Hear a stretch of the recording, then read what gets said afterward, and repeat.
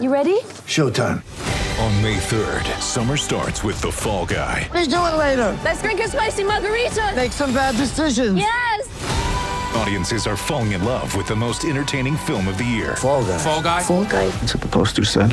See Ryan Gosling and Emily Blunt in the movie critics say exists to make you happy. Trying to make it out? Nope. Because I don't either. It's not what I'm into right now. What are you into? Talking. Yeah. The Fall Guy. Only in theaters May 3rd. Rated PG-13. Get ready for the greatest roast of all time. The Roast of Tom Brady. A Netflix live event happening May 5th. Hosted by Kevin Hart. The 7-time world champion gets his cleats held to the fire by famous friends and frenemies on an unforgettable night where everything is fair game. Tune in on May 5th at 5 p.m. Pacific time for the Roast of Tom Brady. Live only on Netflix. I'm Alex Rodriguez. And I'm Jason Kelly. From Bloomberg, this is The Deal. Each week, you'll hear us in conversation with business icons. This show will explore deal-making across sports, media, and entertainment. That is a harsh lesson in business. Sports is not as simple as bringing a bunch of big names together. I didn't want to do another stomp you out speech. It opened up so many more doors. The show is called The Deal. Listen to The Deal. Listen to The Deal on Spotify. All right, folks. Welcome back to the latest Mount Westwire football podcast. Website, mwire.com, as you all know. If you don't know, that's where you find all of our stuff. Or podcasts, Spotify, TuneIn, iTunes, wherever. Matt, what week are we in? Because we're in the off-season for football now. What week is this? What are we considering this? Week 0. I mean, technically, we're recording this on Sunday night, the 10th, and the national championship is tomorrow. Who cares? But who cares? Are you going to watch the game at all? No, probably not. Not at all? Being honest. Alabama football is not interesting to me. I mean, yes, they're very good. But, it's kind of boring to watch that all the time. Let me ask you this, because I didn't discuss this before that we're going to talk about it, but do you care it's them, or do you care how it's decided that it's usually them, Ohio State, and Clemson? Well, I mean, Ohio State shouldn't be there because they bent the rules just to get them into the playoffs to begin with. Interesting. But generally speaking, say it was like a typical let's play 5 games, you play 10 games, you play 12 games type of year. Mm-hmm. Do you, my point being, you put out the tweet from Craig Thompson, The Athletic. They did a bunch of interviews with the ADs, conference commissioners, and he was like, my thought, he doesn't care it's these two teams. He kind of wants the journey to be the teams that get there. Yes. I would agree with March Madness. No, that's it. Okay. That's what I was getting at, because I may watch a little bit because I kind of have to for work, but I'll tell you this, I am 100% excited that Ohio State just curb stomped Clemson. I guess I can get behind that. There you go. But, yeah, it's not the play I can get to. We don't care. I'll probably watch a little bit just because I need to for work. But if it's these same teams and we get a bigger tournament or an actual playoff, that'd be fun. That's what we want, right? That's all we're asking for. So, I mean, is a 1 going to beat a 16 every single time? Yeah, probably. But that doesn't stop them from having a 16 seed every year. You know what I mean? Just saying, UMBC. Come on. It happens. Exactly. We're not going to get to playoff talk. You know our thoughts on it, but I brought that up, and Craig Thompson actually had a very good point, as did some others, where it was inevitable. Well, 4 teams, 5 big leagues, 5 other leagues, whatever. It'll change sooner than later, but if you have The Athletic, go read that piece. It's pretty interesting and quite lengthy. Mac Brown has some good stuff. I also hate the unnamed Power 5 AD, so they can speak candidly. I'm like, come on, put your name to it, right? Yeah. It's I don't know what school it is, but we'll see how that goes down the road. But if you watch the playoff, I'm not going to complain about you. It's college football. It's fun. But this year's been weird, and honestly, we'll get to the good, bad, and weird and nonsense this year. It's been a bit trying. But let's get to the first little big topic here. Boise State has the head coach. Finally. Did you know it was only 17 days? No, but that's mostly because time is strange these days. And holidays, and AD. It wasn't just because gestures to everything, because COVID, election, chaos. I mean, with the exception of going to the grocery store a couple days ago and then going for a day hike yesterday, I've basically been at home for at least 2 weeks straight. So it gets a little strange after a while. And then you add in the holidays, you add in whatever you're doing in your free time and stuff. It's only 17 days. And I'll ask you this about so I was thinking about the job here, because obviously took over for Brian Harsin, who's in Arkansas, or not Arkansas, no, we'll get to them. Not Arkansas, the Auburn. But I was thinking about, like, he was the most obvious choice, right? Andy Avalos, Oregon defensive coordinator, former Boise State defensive coach as well, years ago. I would agree with that, yes. Is it because they wanted the new AD to come in and get their own pick of who they wanted? Because they reportedly interviewed Graham Harrell somewhere, USC OC, in person. Because they had those in-person interviews past couple of days with Jeff Choate. I don't know if they interviewed Brian Johnson in person or the OC down at Florida, because that's kind of a weird spot to in-person interview when you're across the country. So who knows how his actual final interview went. But was this just AD doing his own homework, even though this is the most obvious choice? Well, that was the understanding that I got from Boise State beat writers like BJ Rains, where I think once they finalized the athletic director, then they started turning the focus to the head coaching search, and that nobody was interviewed before Jeremiah Dickey was brought in. That's my understanding. That makes sense too, but like also Avalos, even before Dickey was there, was probably or definitely the number one target. Mm-hmm. So by the president and whoever else was involved in making that list, because there was names tossed out there. Like, we had a big list, other people did, but we knew it was only a couple of guys. So they ended up on him. There's nothing wrong or bad about this hire. I would have been more intrigued with Brian Johnson, partly because I see him play, what he did here at Utah and stuff, and his progression. It would have been more of an interesting hire. But I don't want to say this is a safe hire at all, but it also makes more sense because, again, like I said last time, Kellen Moore is never an option, in my opinion. Because we talked about the pay, Jerry Jones could just open up his pocketbook and $2 million could fall out of his back pocket, essentially. Mm-hmm. Avalos is only getting about $1.5 million, which is less than Brian Harsin was getting by a couple. Yeah, his buyout's a lot bigger, though. Well, yeah, because Boise State, because there were idiots who say, oh, you went to Boise State, you're the best. We'll make your buyout as little as possible. You're dummies. You don't do that. It's like, I know there's leverage both sides. Like, well, maybe I'll go if I don't get a better buyout for me, but I don't know if they felt there's loyalty there from Harsin being around the program before, being part of it, but you got to have a good buyout. It's like these contracts. It's nothing to dive. It's something weird to get into. We don't need to now, but buyouts are like, if you're confident, I'll be like, coach, give him $100 million buyout. Make it a $20 million buyout. Like we know teams are willing to pay that money. If you're that good of a coach, you have confidence in yourself. Wouldn't you think you'd rather have a gigantic buyout instead? Because Auburn paid like $30 million to bring in Brian Harsin, essentially.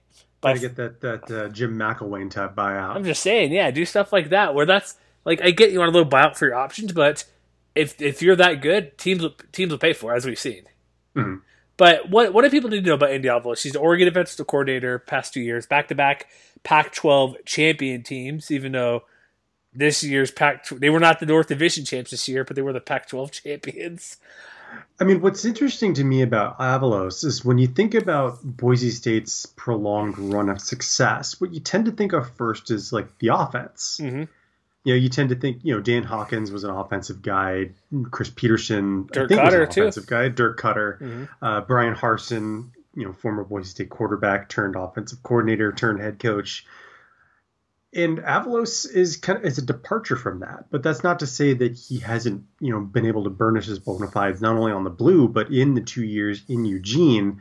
Yeah, I put it out there in the write-up that we had when the news became official that there wasn't really any drop-off, at least by SP Plus, which I think is kind of a catch-all measure for how a team performs in terms of like explosiveness versus efficiency and things like that. The things that tend to correlate most strongly with a team's success.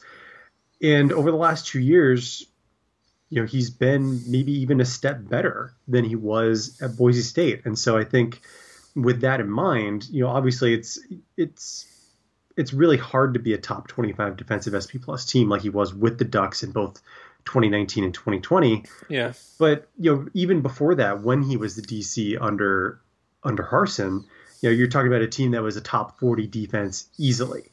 And that, I think, is something that a lot of Boise State fans can look forward to, is that, the defense kind of gets overlooked sometimes. It shouldn't. Shouldn't. It has really good players the past 4 to 5 years. Exactly. And Avalos has had an active hand in that. Leighton Vander Esch is obviously kind of the big name in that group. but he's had a hand in developing 7 guys who've gone to the NFL, or at least getting drafted into the NFL. And so I think by those measures, was he the obvious choice? Yeah, but there was a lot of really sound reasons for that. So what would have been the other choice? Like, I agree with everything you say. Defense has been great under him, and you're right. Like, we've talked about this in how many team previews the past couple years where, yeah, we know the offense is fine, but the defense, I don't want to say they've been, well, I'd have to look and see if they've been better than the offense. Like, if you look at SP plus or yards per play or per play allowed, I'm not sure if the defense has actually outperformed the offense. But the defense is right there with them. It's like, we know what Boise can do running the ball all the time. All the receivers they've had the past handful of years, back to Titus Young, those type of guys, and running the ball like Doug Martin, Jeremy McNichols. But the defense, like you mentioned, like, it gets overlooked because they run a handful of trick plays every game. And they work really well. And they have arguably the best trick play or misdirection play of all time in college football the past maybe 100 years. You know what I mean? Like when they beat Oklahoma. And so there's that to consider. But also they have good players like Kellen Moore. Look what they did throwing the ball down the field. Look what Hank Buckmar is looking to be a pretty good quarterback. Grant Hedrick. Like, they've had pretty good players, receivers, C.T. Thomas, Khalil Shakir. You have all these guys who are doing great. Alexander Madison, probably be a really good NFL running back if he wasn't playing behind Dalvin Cook with the Vikings. But they're there, but the defense, like, it's like what I think. Offense is sexy. People like offense. But it's like the cliche, defense wins you the championships and games, but it's not like Boise's just been good enough on defense, not scoring teams. Like, let's put it this way. If you look at this year, the season that just wrapped up for the Broncos, even, under Spencer Danielson, who I believe is set to return as the defensive coordinator, the Broncos ranked 45th by SP+. So it wasn't like there was that much of a drop-off, at least from 2018 to 2020. I don't have the 2019 numbers for them in front of me. But, you know that they're going to be able to maintain that same standard, especially if they keep recruiting at the same high level that they have. And there's really no reason to think that they won't under Aplos and everybody else. Yeah, it's like, we don't know what his staff is going to look like completely at the moment. But we know some of the key pieces, though. And that, I think, and that harkens back to a conversation that I know we've had in past podcasts where, and I think I mentioned it most specifically with guys like Moore when they were being bandied about, where, when you know that you've got one side of the ball covered, what matters is, who you bring in for the other side of the ball. So I think the indication, like I said, is that Danielson is coming back to be a defensive coordinator, I believe. But I think they've also lined up their offensive coordinator as well, in Tim Plow, who's coming in from UC Davis. That's a pretty big move, right? Coming from FCS football, like it is. But you think about this though. I went and I looked up, kind of different parts of his resume, with the Aggies down in the Big Sky. One, he's worked under Dan Hawkins for the last few years. Yes, that's true. 2, he had time to work with Chris Peterson in the past. Not bad. Helping to learn from Washington. Washington learned from what they were doing at UC Davis. And, more importantly, we mentioned a couple of years ago how, I don't know if you recall when the Aggies went to San Jose State and beat the Spartans. Yeah, I do remember that. In week 1 back in 2018. Mm-hmm. That was one of their best seasons ever, if not their best season ever. They won 10 games that year. And when you look at, Plow's side of the ball, the offense, that year and the year before that, 2017, were years where they, in terms of total offense, which isn't like the most accurate measure, but, they were top 10 both of those years. And especially when it came to throwing the football, they were 3rd in the FCS ranks, with Jake Meyer in 2017 and 2018 throwing the football around. They were a top 20 team as far as like third down conversions on offense. They were, a team that knew how to get the ball to its playmakers, and to keep, teams from focusing on, one particular guy. And even when they dropped off in 2019, they had a running back, Alonzo Gilliam, who, they weren't shy about giving him a very high workload. He had nearly 200 carries in 2018. He had, nearly 250 in 2019. And they featured him as a pass catcher as well. He had 57 catches in both of those 2 seasons. And so I think, if you're worried that, he's going to come in and they're going to start pitching the ball around the field. Well, they might, but I don't think it's necessarily bad news for George Holani either, because I think, he, more than anybody else in that backfield, has proven that he can take on that kind of workload. And even that is something that we've seen from Boise State in the past.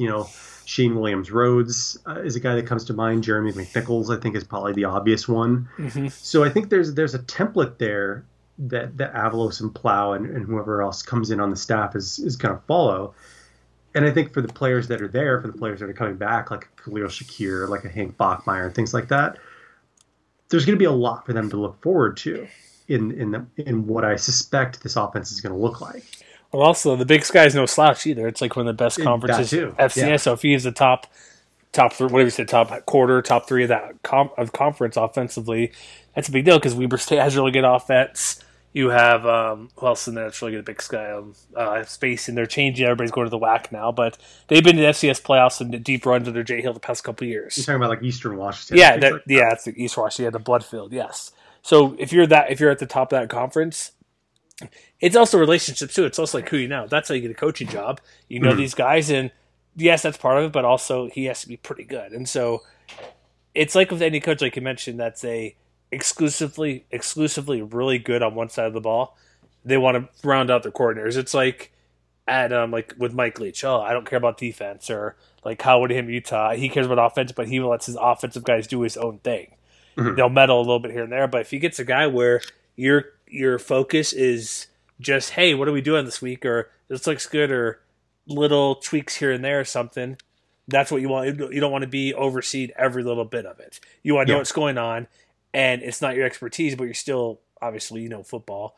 But you want to have guys who are like where you can kind of focus where you're really good at and get the other stuff done. Because again, coaching, there's a lot of other stuff goes on with college football coaching. You're not just coaching guys. There's administrative stuff, getting kids to class, paperwork, all scholarship count, all sorts of stuff we don't think about or know what they really do. And if you have one less thing to worry about where you have a confident guy who can take care of that, that's very helpful. Yeah. Was there any negatives to bringing him over to bringing Avalos over the other candidates? Like, I don't really think there's many at all. It's really hard to think of anything. Yeah, because he coached at Boise State before. He did good things at Oregon. I guess the only thing would be the offense, but he was also... I guess, the only... And I wouldn't even call it a red flag, if you want to call it like a yellow flag or something like that. It's the fact that he's never been a head coach before. Yeah. And there's always at least a little bit of a jump with that, but it's not something that I would say is like a disqualifier or like a black mark against him or anything like that. Yeah, I agree. I was trying to think like the only little thing quibble, I guess, there's that, and then him being but you can't. That's a knock against anybody. If you're a defensive or offensive guy, it's like that could be said to any coach you bring in. Like, he's been like say they brought in, let's just say like Graham Harrell. Well, he's only been offensive coordinator. How's defense going to go? Or same with Brian Johnson. He's only coached offense and quarterbacks, and that's it. Like, how would that look? Because defense, we'd be having that same conversation. Well, he better hire a good defensive coordinator. They better hire a good defensive staff. And so, out of these hires, like I'm thinking about the past couple that's been made, like the Jeff Tedford hire we whiffed on because it was so obvious, but it worked well. Like, it's also too early to tell. But this hire, besides it being fairly obvious, but they also did their research. It wasn't like the Tedford where it was a clear 100% going to be him. There's the Kellen Moore thing. There's like the other guys, Johnson, Graham Harrell. Like out of the recent hires, this outside of maybe Kellen DeBoer coming back to Fresno State, this seems like probably one of the not safe, but kind of one of the easy hires that looks to be really good enough to convince yourself to have this guy be your head coach. Like with Marcus, yeah, I would definitely agree with that. Because Marcus Arroyo at UNLV, it's like, well, it's UNLV. It's hard. He's from Oregon, never coached there. You look at like even bringing Gary Anderson back, that was weird. Or even Blake Anderson, Utah State now, that seems fine. I'm not going to say it's what hires better or worse, but as for kind of what you thought you'd bring in, like there's very few questions about this one where other hires like Steve Adagio, it's like, well, what's he doing? Or even us with Todd Graham, I wasn't too sold on at the beginning of what him bringing in, but this seems like the best fit. And anybody who says it's not and say they're going to take a downturn just because, like, there's a couple guys on their Twitter feed like, well, they're going to finally first-time head coach this or this. I'm like, well, Brian Harsin was only coached for 1 year at Arkansas State. You know what I mean? Like, there's guys who... I mean, you could say that, but after what, 20 years, do you really want to bet against it? No, it's like they've taken a the minorest of minor dips the past 5 years, but even then it's hardly anything. You know what I mean? It's like they're okay. Instead of being top 15 or basically top 25 every year, it's like you're not destroying up on the whack. And you're playing a few better teams here and there. But yeah, it's like if you're gonna bet that, like, well, I'll bet against you until they prove me wrong. It's like every year, like we're gonna do probably our preseason early predictions, like kind of the our staff pick next week some point. I can almost guarantee, even with the brand new head coach, Boise State will probably get the most votes, be number one, right? Yeah, probably. Most likely, like we'll get to players coming back. Like San Jose State has a lot of guys returning. Fresno State we'll get to that, guys coming back. But like San Diego State, if they're healthy, they could be up there. But quarterback's an issue, depending on who's healthy. Lucas Johnson. But odds are history, they'll be number one, and people will be pissy and complain about it to us and say we cater to the Boise State. But it's San Jose State was an anomaly to come out of nowhere, and so this is the right move. Like there's very few quibbles about this hire. I have one last quick thing. Do you believe I know we talked about Troy Aikman's report because he's not a reporter or journalist type of guy. Do you believe Kellen Moore felt there was not commitment enough to football and that's why he turned it down if that was even offered to him? No, I don't know if I believe that. That's what I thought too, because there's the guys like Jay Trust and stuff like, well, it's kind of where they say we hope we weren't lied to. Like, first, like this last part I get to, but if you think about it logically, why would people flat out tell you not the truth? Like, I know there's misleading comments when it's like, I never spoke to this guy in the corner. My agent spoke to the team, not me. It's like you can get around little stuff like that. But like, for what was said and like the detail he had, I felt it's highly unlikely. And I don't think these guys are lied to either about what was said. But there's no commitment because if you think about it, like people could argue, well, they're harsh to want to get him to the American or this or that or independent. Like, well, doesn't mean they're not committed to football. That's like a big move to make. Mm-hmm. So that's why I want to thought. I'm like, I just kind of sticks with me. I'm like, what were they really trying to do at that point? Like, I don't know. Odds are, if you want the info, you go to people who cover the team all the time, not even a well-connected guy like Troy Aikman, who, even if he is friendly with the Cowboys, because whatever, he hasn't been there in 20-plus years, he just calls games. But he tried his best. He did. It's just a weird. It's just an odd thing to hear play out to think about from hearing other people that I've worked in similar type of situations where it's like, oh, you're reporting this or that. But all right, good coach. So is this like an A higher, A plus? Yeah, it's a solid A. Solid A. I'm Alex Rodriguez. And I'm Jason Kelly. From Bloomberg, this is The Deal. Each week, you'll hear us in conversation with business icons. This show will explore deal-making across sports, media, and entertainment. That is a harsh lesson in business. Sports is not as simple as bringing a bunch of big names together. I didn't want to do another stomp you out speech. It opened up so many more doors. The show is called The Deal. Listen to The Deal. Listen to The Deal on Spotify. All right, let's move on to, we have some more players returning to the Mountain West. You wanted to discuss your good old Fresno State Bulldogs because they get Ronnie Rivers back, who... A boatload of guys back. A bunch of guys. But I mean, let's speak with him. Remember, I'm an offensive guy, man. That's all I care about.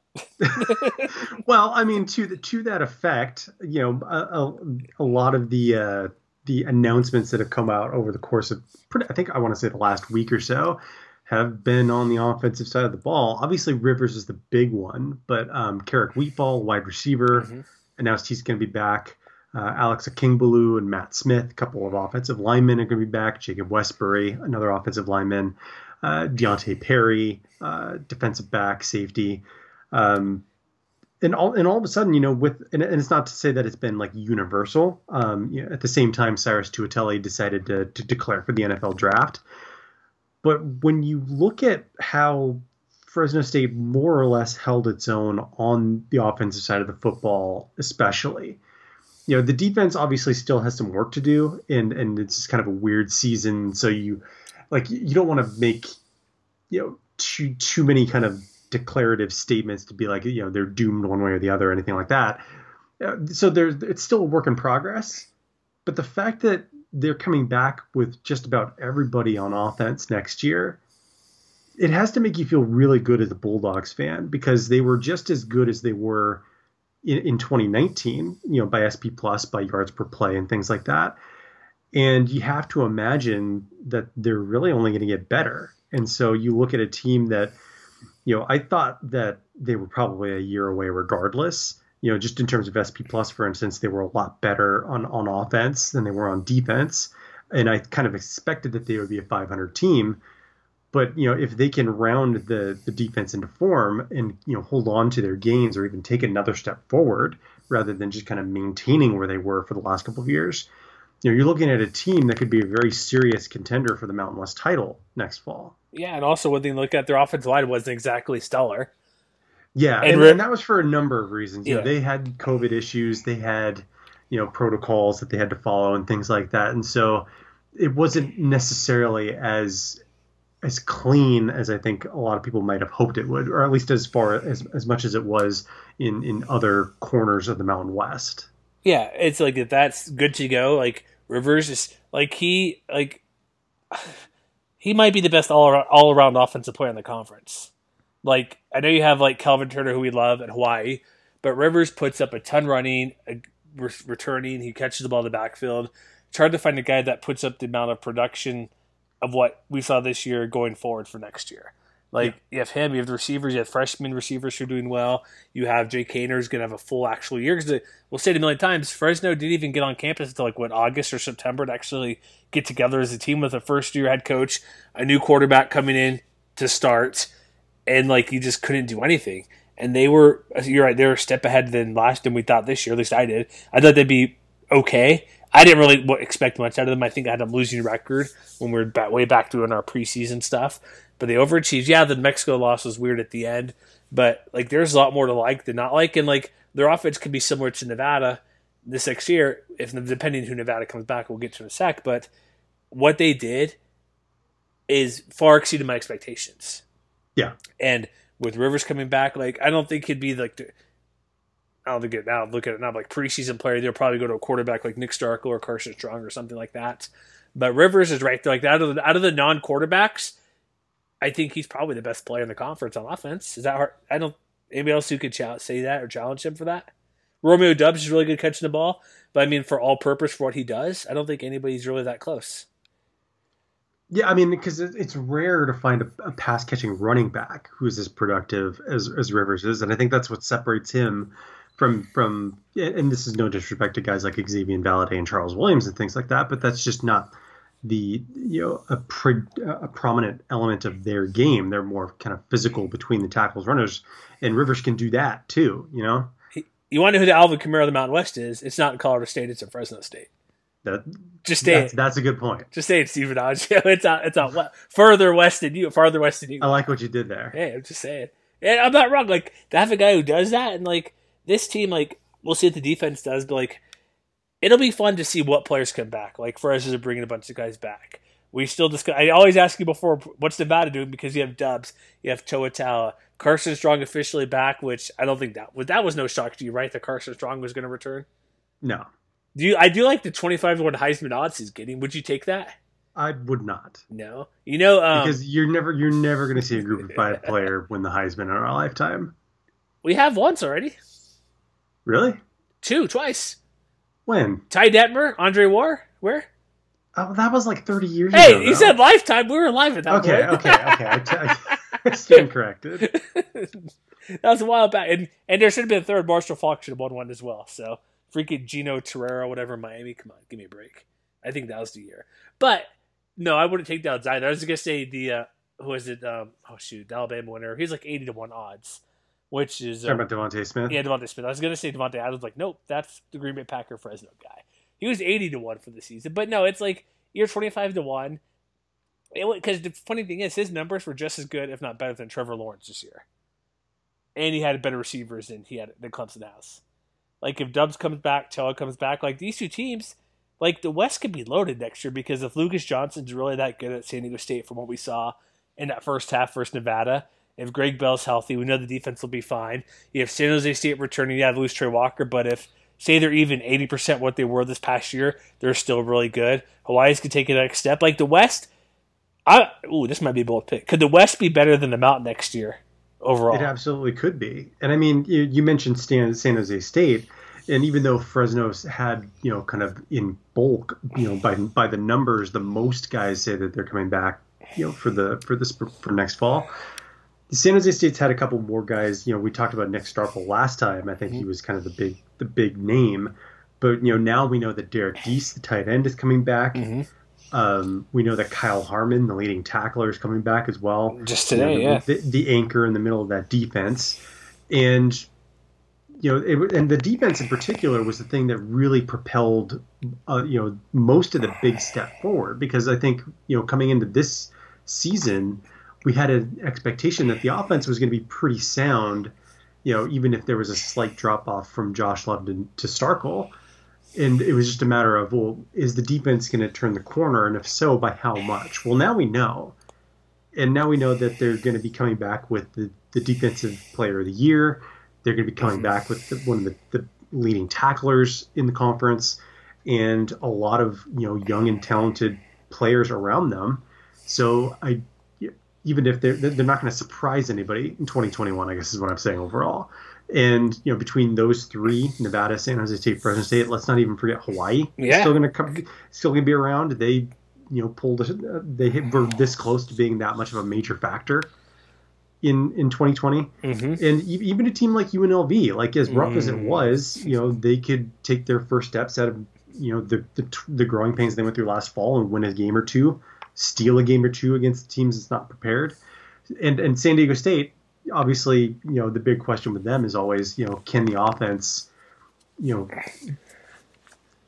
come around finally? They might. And can they offset, especially now, the losses that they've had to the NFL draft, especially in their secondary? So top to bottom, the West is going to be very, very interesting to watch, in my opinion.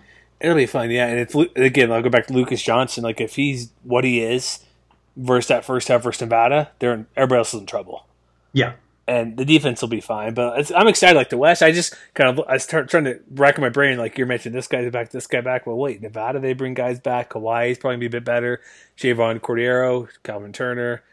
That's crazy. That's wild stuff. Anything else? And the West isn't even the only team bringing back, or the only division bringing back familiar faces either. Who else you got then? Like, what do you mean? Justin Rice. Oh, I forgot. How can I forget Justin Rice returning to the conference? Who you may recall was the Mountain West defensive preseason player of the year. By us. Before, well, no, and by the conference. Oh, he was too. Right? Oh, that's right. Oh, yes. And then, of course, the season got postponed, so he made the decision to jump to Arkansas State. He balled out there. If you didn't pay attention to the Sun Belt, he played 7 games. He only had 12.5 tackles and 6 sacks. No big deal. Yeah, that's all, yeah. And now he's coming back to the Mountain West, but he's going to Utah State. He's following Blake Anderson there. That's a huge get for Utah State. It really is. And, and he's not the only Red Wolf who has come into the ranks with the Aggies now. Obviously we talked about Logan Bonner last time and Brandon Browning, excuse me. Those, I think, or Brandon Bowling, excuse me, I misspoke. Those two guys were definitely going to be kind of a shot in the arm for the offense, which is, of course, is Anderson's wheelhouse. But, we have at least 2 seasons worth of evidence as to what Rice can bring to the table in the middle of a defense. And, it gives that side of the ball a lot of instant credibility. And he's not the only guy on that side of the ball who's even, committed to Utah State in the last week. They brought in another linebacker transfer from Texas, Byron Hobbs-Vaughns. Before that, they brought in the defensive back from Kansas, Kyle Mayberry. So, obviously a lot of imports will take a little bit of time to kind of, see how things shake out in the spring and into fall camp and things like that. But, on paper, Utah State's looking already much improved from the team that had a lot of headaches, throughout the fall.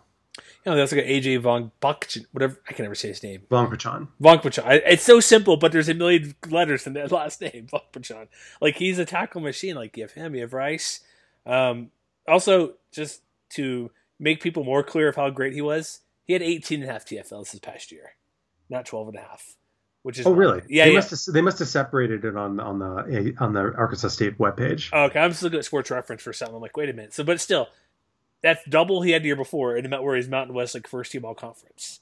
And he played 7 games. It's amazing. Like, he comes back. Like, Utah State, we'll see what they could be at quarterback, because I guess it's going to be. I would assume Bonner has the inside track. for QB. Oh, Bonner. Yeah, never mind. Yeah, I was looking at something else. Yeah, Bonner. Maybe Peasley. Probably Bonner since he's with Arkansas State previously. I don't know what to make of the Aggies, but they bring some good talent in, and if they're eligible ASAP, which who knows? Probably yes. I'm leaning toward that. I don't know if they'll be back to what we thought the past couple years are contending, but like we'll see how it goes. But that's a much improved. By the way, I do want to correct myself real quick because you mentioned it was 18.5, and apparently like their own official website's numbers are all wrong. He actually played in 11 games this year, not 7. So my apologies about that. If anybody's screaming at their headphones right now. You know what? He's still really good, so it's fine. Very, very good, yeah. I have here 10 games, so I don't know what he played in because Pro Sports Reference says 10, but he's very good, clearly. We know that. But like with the Aggies, like give him, like all the guys you mentioned, I don't know how good they'll be, but I'm pretty sure they're not going to be as bad as they were last year. Like if you look overall on the Mountain West, like the mountainside, New Mexico is going to be better because the last 2 games, like what Danny Gonzalez is going to do, it's going to be tough, but he'll get there. New coach for Boise State, should be fine. We'll see. Air Force is always troubling people. Wyoming would validate, depending on what quarterback situation is, but it'll be fun. But I'm going to say right now, I think the West is going to be better than the Mountain for the first time probably ever in the conference. I mean, I'm sure this won't be the only time I say this is off-season. We'll probably beat this drum, especially when we get to team previews over the summer. But, one of the overarching stories was just, as far as returning production coming into this year, the Mountain West was at the very bottom. Not anymore. And now you've got all these guys coming back for this extra year of eligibility. And everywhere you look, it's going to be really fun to watch next fall. Like I can't believe there's like 230 days left until kickoff. We'll get there. But yeah, you're right. So like this reminds me of what you mentioned production wise. Other leagues and conferences, like LSU had 1 million guys opt out. You had other guys opt out of bigger conferences like from the Big Ten, Pac-12, whatever, opting out to go pro or just sit out the year for whatever reason. This could be a year where the Mountain West, they bring whoever the champion is, and there's probably the same thing with the American and other group of 5, like, and they're there to play because they know their football is not going to be going on beyond college. Like, they may try here and there, do a couple weird things, like whatever the XFL returns and those type of leagues, go to Canada and try. Mm-hmm. But it could be like in the March Madness NCAA tournament, how is this team a 13 seed winning 2 games? Well, they have 4 upperclassmen starting and a stud sophomore, and if all these guys are returning who know each other. And so when they go out and play, like San Jose State plays USC to open the year, when they play their bye games, most of these teams will have already been played. They have more experience back because they're top players. I don't trying to rack my brain. Is there anybody besides you had Warren Jackson leave for CSU? Is there any other really big names? I'm blanking. Maybe I am that just left or going pro. Like Trey Walker's transferring. Is there any other big name that's out of here that you could think of top of your head? Well, there's the trio from San Diego State. Tariq Thompson, Darren Hall, Dwayne Johnson Jr. Yeah. Like I mentioned a minute ago, Cyrus Tuatel, offensive lineman, Fresno State. Couple. Those are the ones that immediately come to mind. Okay. Not many, but there's guys who are going to NFL. And Avery Williams from Boise State. Oh, yeah. He's a senior and less. So, yeah, there's not a ton, but having UNLV having Charles Williams back will be a pretty big deal. They may only win 3 games, but having one of the better running back in the conference, depending on how they use him, that's a good thing. But it could be a thing like the champion who comes out of here, all these guys back just an extra year that some would have had to have moved on, but some aren't. And so, like Calvin Turner was a senior, he's able to return and stay. And so I mean, it seems like it seems like 75-25 as far as people who could be going and have decided to stay for one more go. And there's not many there's very few that I think that are staying. I think Charles Williams could have got drafted NFL this year or been late pick. Same with Ronnie Rivers, been selected had he gone pro. Like guys who are a senior coming back, like Starkville, quarterbacks would have been taken. I think he would have been gone maybe somewhere late, like 7th round pick possibly, just because of what he did. But there's not many guys who are draft guys. There's only all the guys who could have been drafted returning, like you said, the percentage. So having guys who are fringe NFL guys return, I think the league will be one of the strongest in a while, and so that would be a good thing. It's going to be fun. All right, should we go to the whole? I guess we're at the point where big picture, good, bad, not good, weird, stupid, fun, and boring college football for the past year. Let's do it. What? I have a couple surprises I've written down here. This isn't okay. Can I start with the stupid pick I made with Air Force going undefeated? Mm-hmm. Can I just say I was dumb but not dumb with that? Let's talk about that. Donald Hammond III didn't play, and that hurt me quite a bit. I'm bitter. Yes. I don't think we could have made up all the losses because COVID and losing Nolan Ferguson for a game here and there. But that was a bad thing. Like, one of the things I was really disappointed was I don't even know exactly what happened. I don't really care. It's unfortunate he's not eligible, whatever the term is. But like him being gone was like, I was really looking forward to Air Force being really good, even though most of their defense was gone. And so that was kind of one of the big bummers this year about him not being able to play. And then they have the turn backs where all 20 to 40 guys didn't play. It changed the trajectory of the season. And that could be a thing next year too with Air Force, where all these guys coming back who were key players who didn't play. And it's all the experiencing, like you mentioned. They'll bring all these young guys back and say only half of them start because the returning guys who are already ahead of them come back and regain their starting job. Mm-hmm. So that's something we didn't really touch on, but kind of that's one of the biggest bummer things of the year, besides games getting canceled and stuff like that. But not being able to see Air Force and what we thought they could have been was kind of like the number one on my list, where it's like that kind of sucked because I thought they could have been really good. Yeah, I mean, if we're talking like personal disappointments, I guess I would throw Hawaii into that same conversation, just because I don't know if disappointment is necessarily the right word. Yeah, I had them, I think, going 7-1 when we did kind of our refurbished, preview and predictions and things like that. And what you saw from the Warriors this year was a team that it took time for them to figure out what they wanted to be. But, when it worked, and I think that you saw it work most often, especially in the second half of the year when, they stole, or not necessarily stole, but they played Nevada to perfection. And then they, beat UNLV pretty convincingly. Mm-hmm. And then they did the same thing in the bowl game against Houston. It took time for the defense to kind of figure out, what they wanted to do with their flexibility. But now we know that they've got, playmakers, on the back end. They've got a lot of young guys with a lot of promise, like Cam Lockridge, like Michael Washington. They've got an anchor in the middle of their defense in Darius Muasau. And the offense was different than I expected it to be. And I think that was something that, we kind of envisioned that it would be fast paced and it would be a little more balanced than the run and shoot under Nick Rolovich. But, we saw Siobhan Cordero be able to basically carry the team on his shoulders for stretches. And we saw, like you mentioned earlier, Calvin Turner emerge as kind of a Swiss Army knife who can do a little bit of everything. And so if they can just rediscover a little bit of the explosiveness that they had in the Rolovich years, they went 5-4 this year. And like I mentioned earlier, they weren't that far away from winning 6 or 7 games instead. Yeah. And so I look at them as being, again, kind of a dark horse as a team that, we didn't see them winning the West title a couple of years ago. Correct. But, going into 2020 with the guys that they have coming back, it would be foolish, I think, to ignore their place in the conversation. And that's true. It's like there's teams that did that this year because of how they're able to practice and play. It's like my team, University of Utah. They were bad the first couple of games. They ended up playing extremely well the second half of the year, beating Colorado and doing quite well. And so it took, and that's what you saw with these teams. Like even like with New Mexico, like that was a pleasant surprise when they got those wins at the end of the year. They beat Fresno State and everything. It took them to get time to get going. There's different circumstances. They're down to quarterback number 5, and they've a walk-on guy who's a true freshman.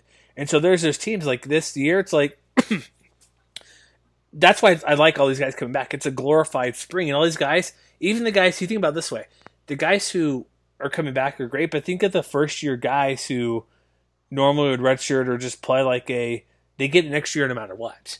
So it's not going to be the benefit just this year by getting guys like Charles Williams back or Ronnie Rivers, but all these young guys who maybe they needed one extra year to develop. Instead of redshirt year, they go out there and play. And so that's kind of transitioned another positive I had where it's a freebie year and it's an ultimate spring football league essentially where everybody could play and you could come back next year if you want. And so there wasn't too much of teams putting in the young guys to play. I don't think overall. I'd have to look too closely back at it, but everybody got more playing time. If there's a young guy who got – look at Air Force. That's a prime example. All these guys got to play. They get – I don't know how Air Force is going to work with the extra year because they kind of – I guess they technically had to sit out because that's what the turnbacks were.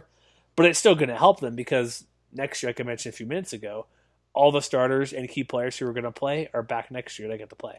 So this will be a 2 to 3 year thing where just everybody gets their free years. That was also a benefit. You know what the thing I hated the most about this year was?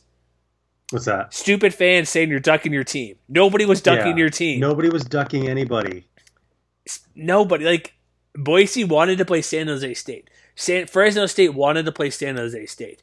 Look what San Jose State did just to play in these games. They went to Arizona, or Las Vegas, excuse me. They had to go to Humboldt State. New Mexico uprooted his entire athletic program and football side to hang out in Las Vegas. Like, these guys wanted to play. And that's another thing I know why they did it, but I feel for them. But anybody saying you're ducking your team, I muted and did all sorts of things on Twitter to get rid of people because I was tired of hearing it because it's such garbage.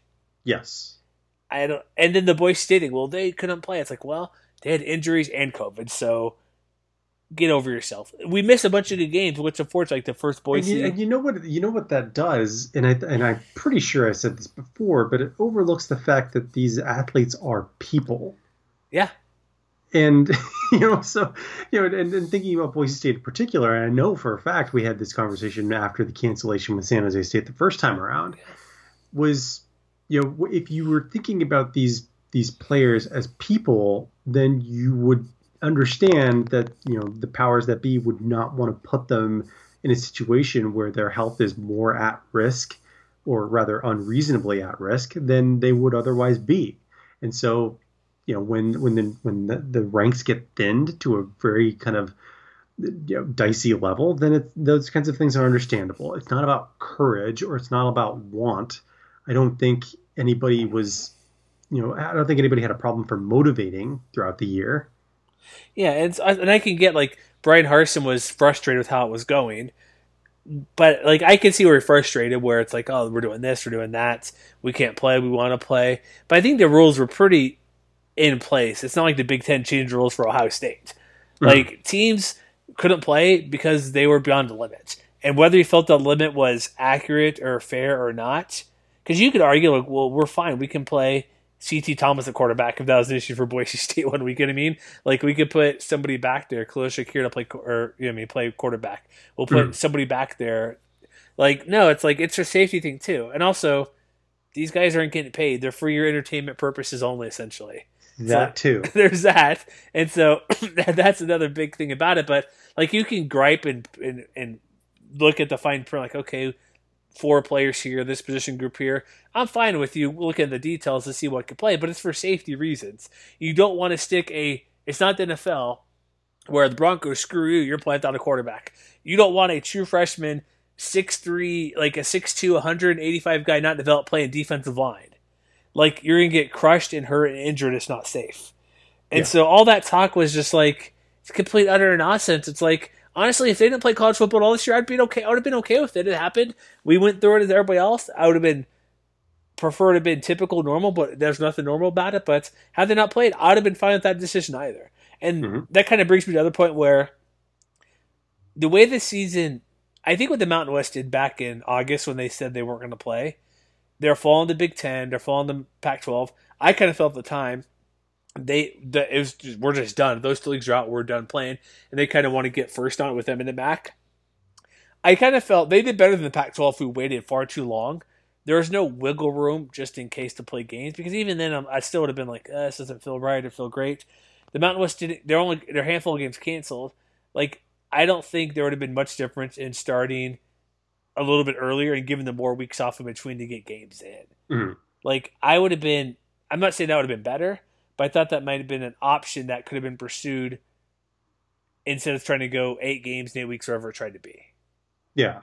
So I don't know how you feel about that, but that's kind of thought like a possible missed opportunity a little bit, because they knew. Because here's the thing, Matt, we knew games were going to be canceled, so why not give extra weeks in between to play every game, but also be healthy and still keep the same precautions, but allow for more games to be played or rescheduled, and that unfortunately couldn't happen. So just like a little more flexibility is what you're saying. Yeah, it's like John Wilner of the Mercury News had like a pretty good idea for the Pac-12. Like, basically start on time essentially, but like do like a couple weeks on and a week or 2 off in between. Like, I forget exactly what he had, but it was like some sort of 3 or 4 week cycle where the season was extended, but everybody had I think it was you played 2 games, you're off 2 weeks, but you kind of flesh that out, but you still have a Pac-12 game every week. Mm-hmm. Where if there's a team that's always open to play, where there is just more flexibility, because it would have been nice to see certain games. Oh, we could play it 2 weeks later or 3 weeks later. It would have been comfort is still kind of concerning for me how everything plays out, what's going on. But I kind of felt they could have maybe started a touch earlier. But I'm not going to quibble hot start. We got plenty of football in there. We got some in there. It was fine to watch, even if I was like, yeah, should we be watching this as much? So that's kind of my thought about kind of something that maybe would have been hindsight. The safety was very important to everybody, and the safety still would have been the same. It would just maybe given the chance to play more games throughout the year. But then again, if you're extending through mid-December, like we were, that's the reason why everybody opted on the bowl games. Mm-hmm. Do you have a good surprise so we get off the bummer notes we're talking about here? Another fun surprise you thought this year? I suppose San Jose State would be the obvious one, right? That's true. Yeah, that's good. It's nobody thought that was going to happen. You were the closest to anything, and you were like maybe 7 wins at the regular season schedule of 12 games. Yeah, I mean, I thought that they might still be a year away. I mean, I thought that they had a pretty good shot to get to bowl eligibility. I did not see this coming. No, especially as Nick Starkel. I'm like, is he going to start? He's been to 3 different schools. He lost to this team last year in Arkansas. I mean, but that's a credit not only to Brent Brennan, but to offensive coordinator Kevin McGibbon. Are you surprised those 2 guys are sticking around? You know what? I think it's always a surprise when a Mountain West coach stick around. Point. Just because you know the nature of the game is to use these jobs as stepping stones to more prominent jobs elsewhere. But, I think it's a credit to what they're building at San Jose, not only in terms of, the on-field product, but, they're renovating the stadium, they're building a new football facility, and he's been really integral to all of that. It's also a thing that's like, well, I'll stay here until I can quadruple my salary. So that's part of it, too, when the money's too big to turn down. And so that was a big surprise. One of my favorite things, not just a big surprise, Nevada was a surprise, but watching Carson Strong just chunk at the Romeo Doubs the whole game. That was the most fun thing to watch all year. Him throwing the ball downfield. Did you keep track, how many 50-plus yard catches did he have? Was it at least 7? Yeah, I believe it was 7. It was a lot. That was one of the most things I'd love to see this year, of him just chucking them down the field and just burning everybody, coming back to the ball. That was a fun surprise of an individual player who, not that he came out of nowhere, but clearly over-exceeded and it's a crime he wasn't considered for more national wide receiver awards. Because what else can he do? Catch a 70-yard pass every game? 80-yard pass? I mean, he could try it. Why not? He had a couple of those too, I believe, this year. I'm just saying, why not? But that was one of my fun surprise individual players. Besides, don't say Nick Starkel. What other player that kind of came out of nowhere that was hey, this guy's fun to watch this year? Well, I mean, we already mentioned Calvin Turner a little bit, and so I feel like it would be redundant to bring him up again. Let me think. I don't think about this. I don't know. Sorry, I threw it on you because this one was what we did not discuss. Turner, I'm taking a Calvin Turner jersey. Can I buy one with his name on, or is that not allowed yet? I don't think that's allowed yet. Is NIL going to be a thing in time? So I think to me it was kind of the emergence of new defensive playmakers, and so it wasn't necessarily just one guy. Cade Hall. I think, well, I mean, because I had a feeling that Cade Hall was going to take a step forward because we'd seen flashes from him over the last 2 years, but that was another situation where we didn't really see all of this coming. But I mean, if we saw and expected something like that from Hall, we maybe didn't see as much from the guy next to him on the defensive line, Viliami Pahoko. He was pretty good this year. Quite good. So, I think about guys like him. I think about guys like Caden McDonald, who stepped into really big shoes as a San Diego State linebacker, stepping in and all of a sudden, he's out there. He's the third guy in the conference with 10 tackles for loss. I mentioned Muasau earlier, really stepping up and becoming a playmaker. And so it's just kind of that new class of defensive guys where we knew that the Mountain West is going to be stacked at quarterback, at wide receiver, at running back. There was going to be at least 2 or 3 really good tight ends and things like that. So to see kind of this new bunch of defensive guys step up was really kind of a nice surprise for me. Yeah, that was a good thing too. So let's wrap it up here. For the season as a whole, do you we already talked about how the season kind of played out, like who played what. Was the season handled properly, in your opinion?